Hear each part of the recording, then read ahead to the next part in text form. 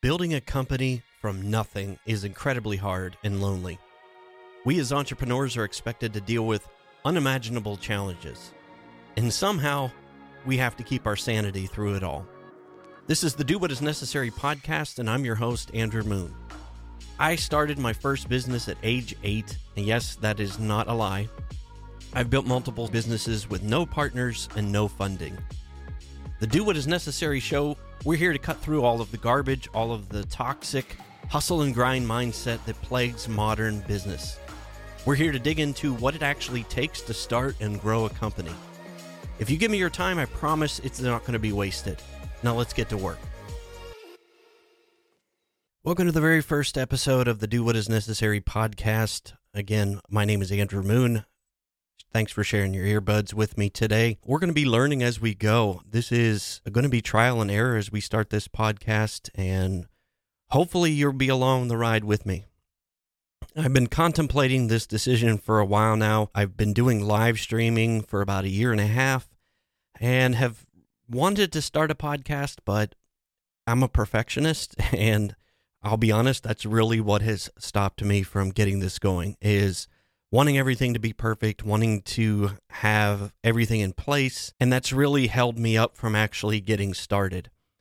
And if you're in the similar place where I'm a recovering perfectionist, and I say recovering because that's one of the mindsets that I'm really trying to get out of still, is having to have everything be perfect, and that really holds you up from getting stuff started. My mantra now has become, and I started this with my last business, done is better than perfect. That's the mantra that I try to adopt with business, with life, because I find that if we wait too long, if we get inside of our heads too much, we just don't get things done.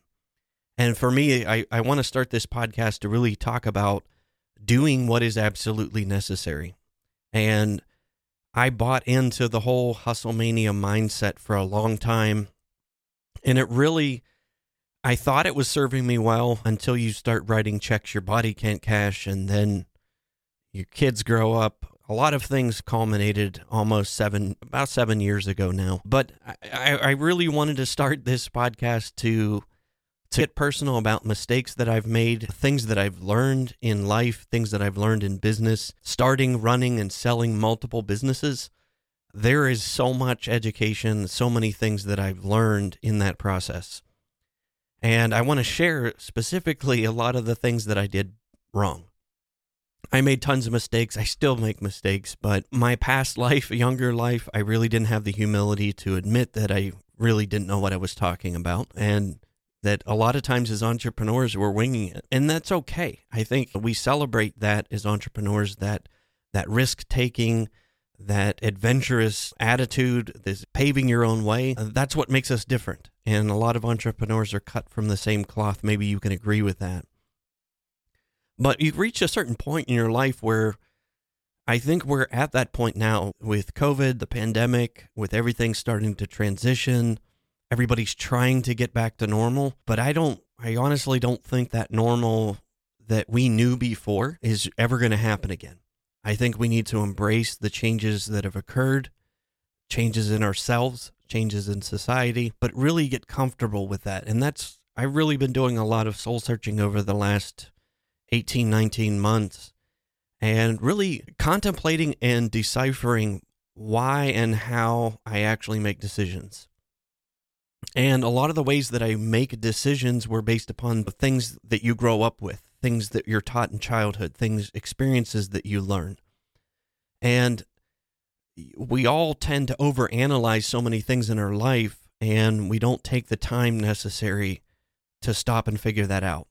And that's what really the benefit for me out of this pandemic has been, is figuring those things out and being able to share with other entrepreneurs, being able to share with business owners that it's okay. I remember vividly what it was like going through a recession in 2008 when a lot of things stopped. I had a 4-year-old kid at home.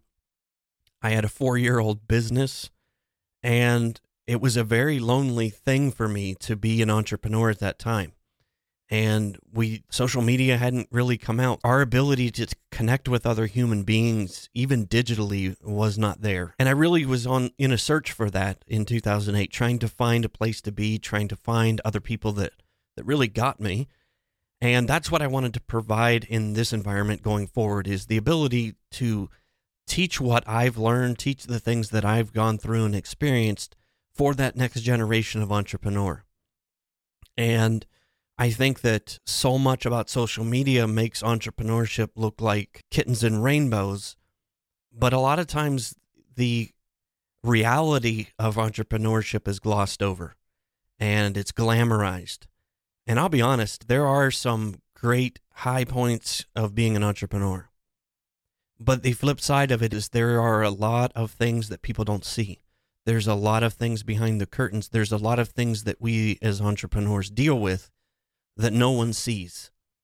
And I think that fear of sharing that is what holds people back.